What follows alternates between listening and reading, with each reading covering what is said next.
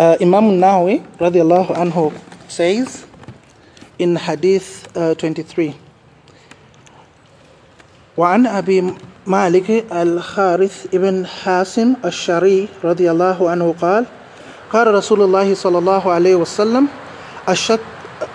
الطهور شطر الإيمان والحمد لله تملأ الميزان وسبحان الله والحمد لله تملأان أو تملأ ما بين السماء والأرض والصلاة نور والصدقات برهان والصبر ضياء والقرآن حجة لك أو عليك كل نفس يغدو فبائح نفس كل الناس يغدو فبائح نفسه فمعطئها أو مبئها رواه مسلم. بسم الله الرحمن الرحيم الحمد لله رب العالمين والصلاة والسلام على رسول الله وعلى آله وصحبه أجمعين.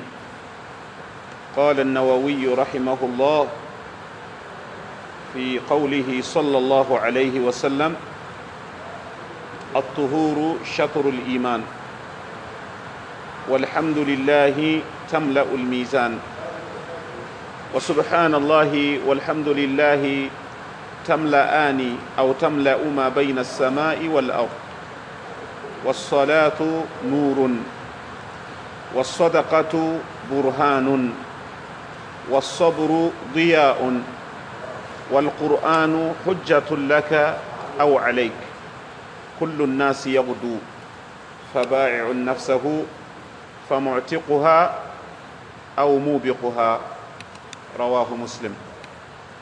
By the grace of Allah subhanahu wa ta'ala, we managed to explain the first part of this hadith, which is at-tuhuru shatrul iman.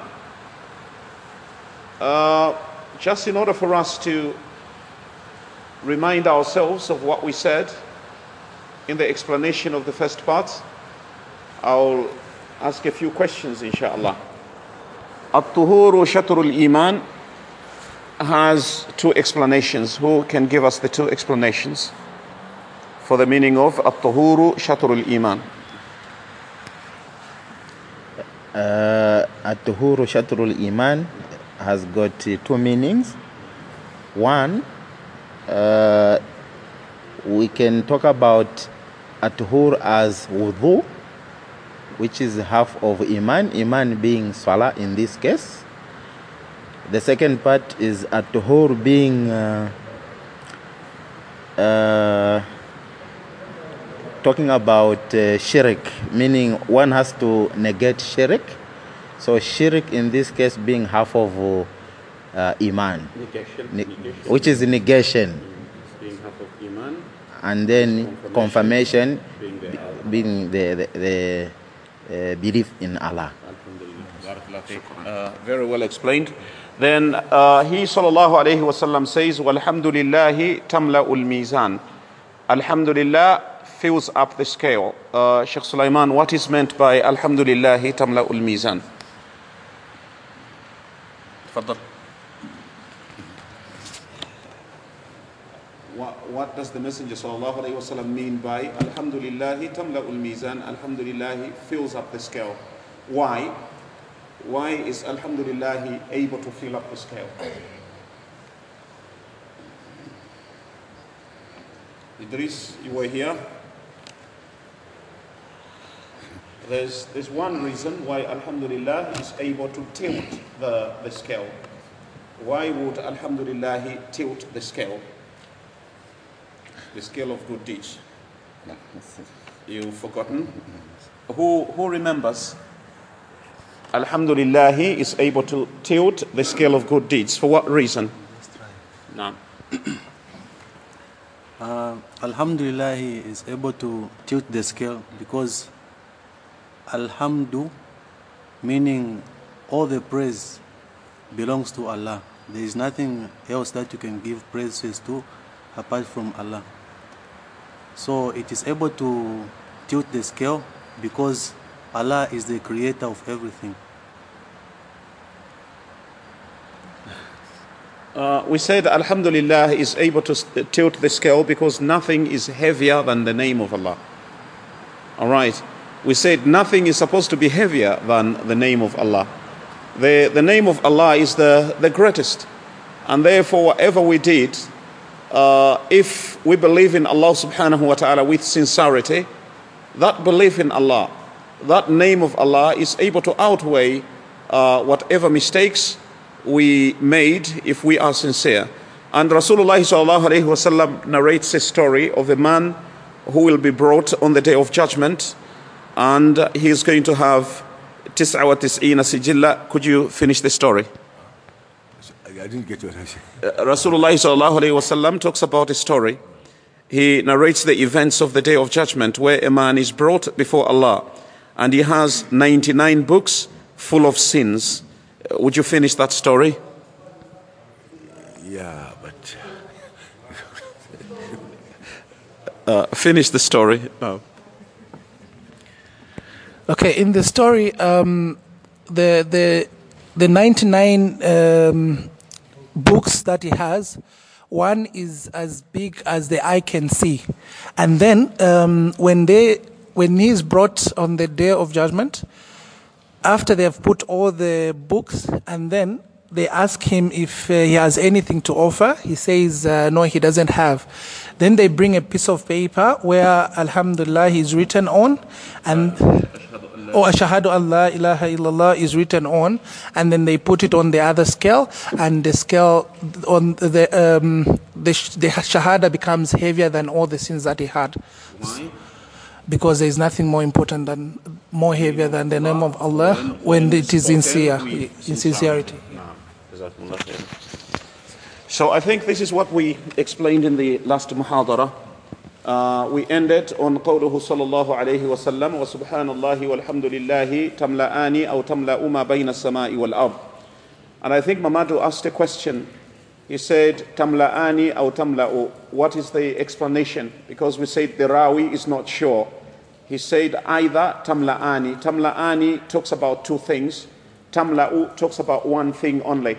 So what is the explanation? Why is tamla'ani different from tamla'u? If we say tamla'ani, it means subhanallah and alhamdulillah together will fill up the space between the heaven and the earth. Subhanallah and alhamdulillah put together should be able to fill up the space between the heaven and the earth. But if we say subhanallahi walhamdulillahi tamla'u ma bayna as-sama'i wal ard, we mean either subhanallah or alhamdulillah is able to fill up the space between the heaven and the earth. Subhanallah alone is enough to fill up the space between the earth and the heaven. And alhamdulillah on its own should be enough to fill up the space between the earth and the heaven. So the Rawi, the narrator, is not sure what the Messenger sallallahu alaihi wasallam said. Did he say subhanallah and alhamdulillah will fill up the space between the heaven and the earth? Or did he say either subhanallah or alhamdulillah is able to fill up the space between the heaven and the earth? So he narrated it according to his doubt, according to his shak. He said, or he said sallallahu alayhi wasallam, either subhanallah or alhamdulillah is able to fill up the space between the heaven and the earth. I think that's where we ended. وسبحان الله والحمد لله تملأان أو تملأ ما بين السماء والأرض والصلاة نور. And salah is a light. والصلاة نور. Salah is a light. This phrase has come in the form which we call in Arabic mutlaq. Mutlaq means general. The Messenger sallallahu alaihi wasallam has not specified. And according to the principles of fiqh and usul al-fiqh, when something comes generally without specification, then it applies to anything that it can possibly apply to. The Messenger sallallahu alaihi wasallam didn't specify. He didn't say salah is nur for your face, for example. He didn't say that sallallahu alaihi wasallam. He simply said salah is nur. Salah is a light. So because this is a general term and the Messenger sallallahu alaihi wasallam has not specified a light for which part of the body, or a light for what? It means salah is a light for everything. It's nur everywhere. It's nur on your face. Salah is nur in your grave. Salah is nur on the day of resurrection. Salah is nur at the time of crossing the bridge. In the words of Allah subhanahu wa ta'ala, He says, قِيلَ رُجِعُوا وَرَاءَكُمْ فَالْتَمِسُوا نُورًا. When those people who will walk in darkness on the day of judgment, trying to cross the bridge of Sirat, when they ask, Unzuruna, they ask those who have nur. Everyone is going to have, the Muslims, those who prayed, will have nur shining from their faces. And different people will have different amounts of nur. For some people, they will have a lot of nur on their faces and they can see the way. Some of them will have little nur. Some of them will have no nur at all. They will wallow in darkness. They say, Unzuruna, wait for us, naqtabisu min nurikum, so that we can use your light to see the way. Because we can't see where we're going. And you are moving too fast. Unzuruna, wait for us, naqtabis min nurikum, so that we can take advantage of your nur, your light, to see the way in order to cross the bridge of Sirat that lies on Jahannam, on the hellfire. قِيلَ رُجِعُوا وَرَاءَكُمْ. It is said to them, go back behind you, where? In the world. فَالْتَمِسُوا نُورًا. Go and find your own light. But is it possible for them to come back to the world to find light? And what is that light which they would find if they came to the world? It's the light of Salah, the nur of Salah. You create the nur in this world through praying your Salah 5 times a day. Someone gave maw'idha to his companion by taking him to the grave. He took him to the grave and pointed at the graves. He said, if you were in their place, these people who lie here, these who died, some of them younger than you, some of them are babies, some of them older than you. If you were in their place, what do you think would be your greatest desire if you were in their place? He said, my greatest desire, obviously, if I were in their place, is for Allah to return me to the world so that I can do more things that can help me in the grave. He said, you are in that position now. When you die, your greatest wish, your greatest desire is to come back to the world and accumulate nur. Some light, something to light up your grave. That would be the desire. And he reminded him, he said, you are living in that position now where you can accumulate nur. So as-salatu nur. Salah is nur. The nur shows on your face. The faces of those who pray with sincerity are bright faces. You see happiness on their face. You see nur on their faces. The faces of those who disobey Allah, who do not pray, are dark faces. And it has nothing to do with complexion. It has nothing to do with your color. It has nothing to do with the color of your skin. Nur can be seen on the face of a dark person. And darkness can be seen on the face of a person who is light in complexion. It's not about the skin. So, was-salatu nurun, this salah is nur. Nur on your face. Nur in the grave. The grave is a dark place. Very, very dark. And you need a light. You need to see. And the only light you have in the grave is salah. It's also nur on the day of resurrection, because this phrase is mutlaq. It's general. It applies to everything. Was-salatu nurun, was-sadaqatu burhan. And sadaqah is evidence. Evidence of what? Evidence of lack of shuh. Shuh means greed. The greed which is found in the hearts of men. Everyone wants everything for himself. That is shuh. Rasulullah sallallahu alayhi wa sallam said, Iyyakum wa shuh. Beware of greed. It destroyed those before you. Wanting to have everything. Not willing to spend. Everything is supposed to be in your hands. For material things, we take risks. Where there is death, some people don't mind. If you said today, there's some place where you can find some diamonds, for example, expensive diamonds, they're just lying all over the ground. But the place is quite dangerous because there are some big snakes all over the place. But the diamonds are there. If you go there, you find the diamonds. And lots of snakes. People would stay away, right? No.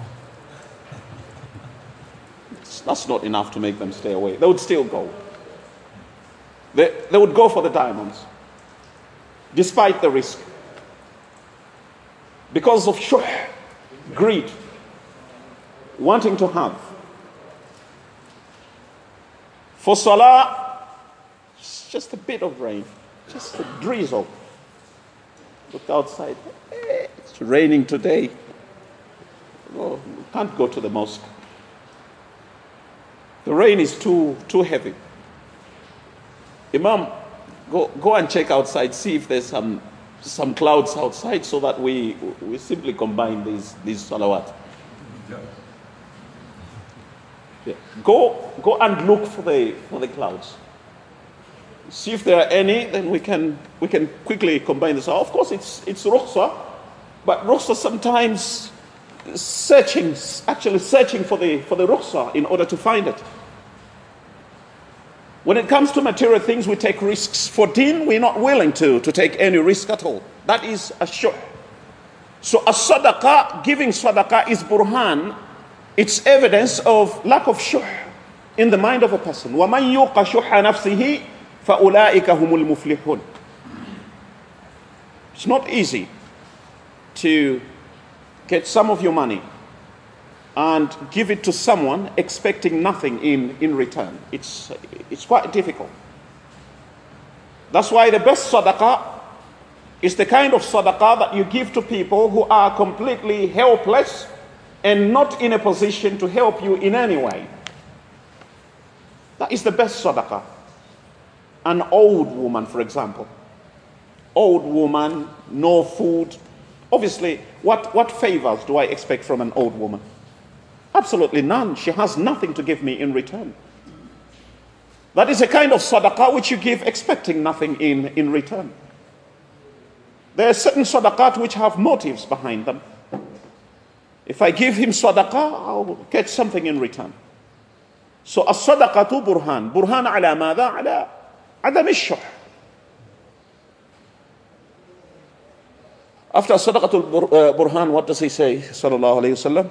Was-sabru diya. Patience is illumination. Yeah, that is was-sabru diya. Oh, yeah. Now, was-sabru diya. Patience is an illumination. An illumination, a light that lights the way, shows you the way. As-sabr. As-sabr is divided into three groups. Patience is divided into three. Three types of patience. Patience ala al-ma'siyah. As-sabr ala al-ma'siyah. Patience when it comes to disobedience, disobeying Allah. You know, ma'siyah is something that you have to be very, very patient to avoid. There's always the desire to fall into zina. There is a strong desire to listen to music. There is a strong desire to take money that doesn't belong to you. There is a strong desire, all the things which Allah subhanahu wa ta'ala has forbidden. There's always a strong desire in the human being to do those things. In order to stay away from them, you need patience, you need sabr. And this kind of patience, على المعصية, الصبر على المعصية, Yusuf alayhi salatu wasalam was tested concerning this patience. وغلقت الأبواب, and the wife of Aziz closed the doors. وقالت هيت لك, وقالت هيت لك, and she said, I'm ready for you. The door is closed. There is no one to witness the ma'siyah. She's a beautiful woman. She is influential. She has a lot of money. There are so many things working to his disadvantage. But what does he do? Ma'adallah. I seek Allah's protection. Innahu Rabbi ahsana mathwai. The Aziz is my Rabb, not Allah. Rabbi here is not Allah. Rabbi is Aziz, the Lord of the house. He's my boss. Ahsana mathwai. He's been good to me. I cannot do such a thing. But it takes willpower. It takes sabr. Without sabr, you would fall into ma'asiyah. There's the second type of sabr, which is ma'asiyah ala ta'atillah. Afwan, sabr ala ta'atillah. The patience which one needs in order to obey Allah. It's very difficult to be engaged in ibadah and enjoy the ibadah. Usually people find anything that has to do with ibadah very, very boring. And shaitan makes sure that they don't have sabr with anything that is ibadah. When you stand in salah, you need sabr. You need patience only for 10 minutes, 12 minutes, 7 minutes. But this 7 minutes is a trying 7 minutes. You really need sabr. If you don't have sabr, the 7 minutes feels like 7 hours. In a situation where an imam leads Salatul Dhuhr and takes 20 minutes, what do you think would happen to him? If an imam led Salatul Dhuhr and took 20 minutes to finish the Salatul Dhuhr, what would happen to him? Let's be fair. What would people do to him?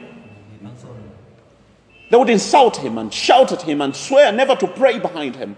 Due to lack of what? Lack of sabr. 20 minutes is too much for them.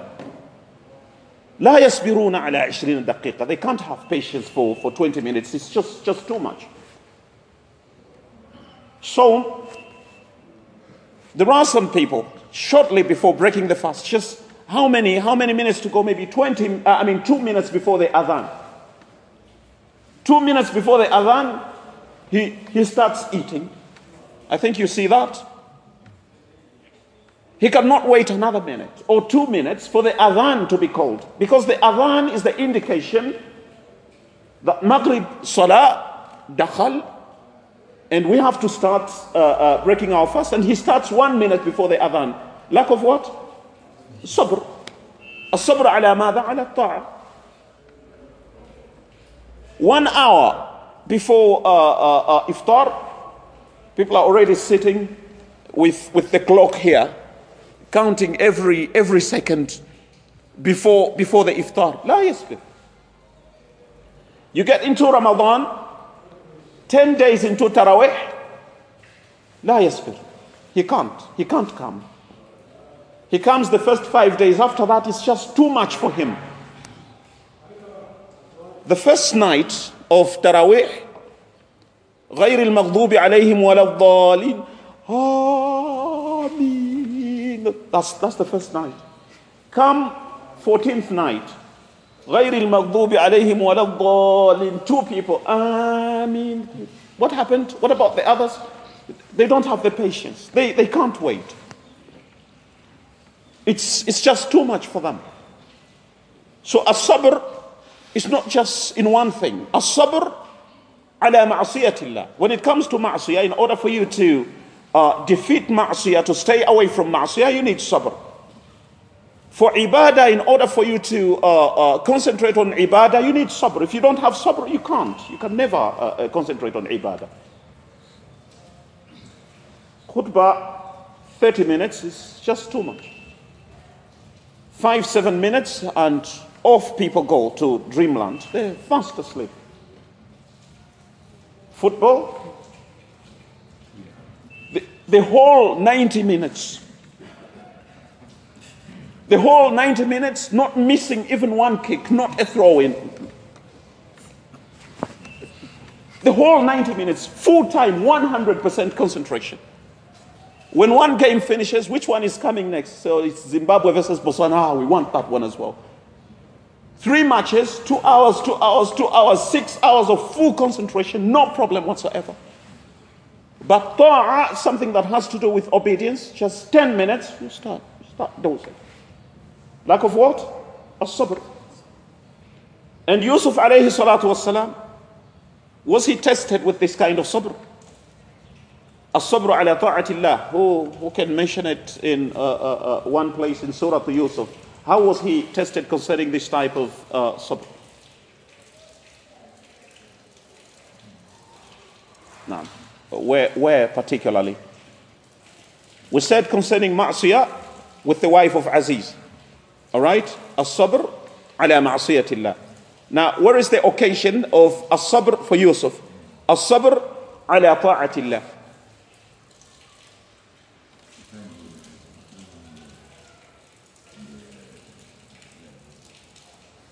The time they threw him in the well. Where's the ta'ah?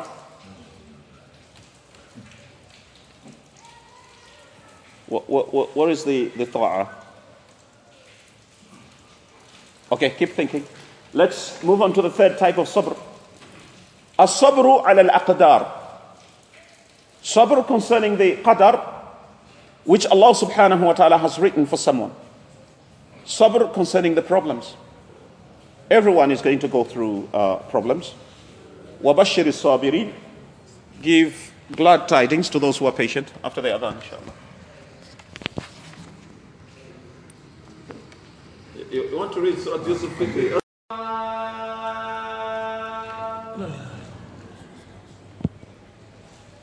Naam. So Yusuf alayhi salatu wasalam is thrown into prison. A prison is a difficult place. But Yusuf alayhi salatu wasalam, despite finding himself in this difficult situation, the difficult condition, he continues to obey Allah subhanahu wa ta'ala by making da'wah to Allah in prison. He stood up for da'wah in prison. He called people to Allah in prison. He did not sit there and start thinking about his situation, how they accused him and threw him in prison. He obeyed Allah. And even when the Aziz, actually the king, sent someone to call Yusuf from prison, because Yusuf is the interpreter of dreams, and the king has dreamt about something and someone has told him that Yusuf is able to explain the dream. The king is like the president of the country.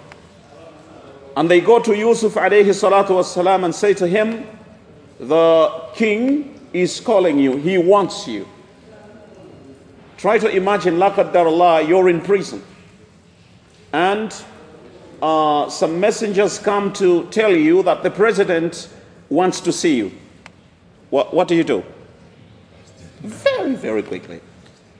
Very quickly. Yusuf alayhi salatu wasalam refused. He said, I'm not leaving prison until we investigate the case of those ladies. We investigate the case against me in order to show that I did not do anything wrong. No one would ask for that.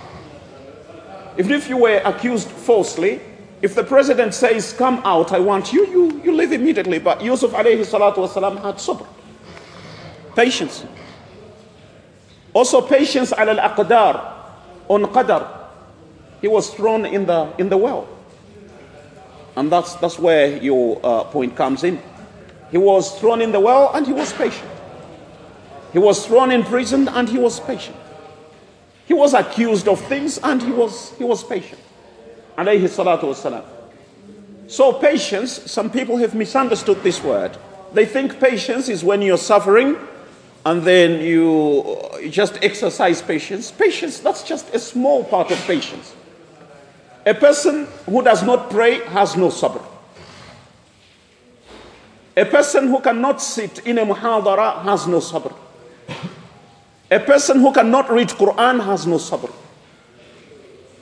A person who makes zina has no sabr. Because if he had sabr, he would not make zina. He would not commit fornication or adultery. If he does that, then he is lacking sabr. A person who has sabr will not steal someone else's money. What causes people to steal? Lack of sabr. If you had patience, you would not steal. A person who has sabr will not insult other people. What causes people to insult? Lack of sabr, lack of patience. So you find that patience, sabr is our life. A person without sabr can't give you money. A person without sabr is a stingy person. So salah is about patience. It's about sabr.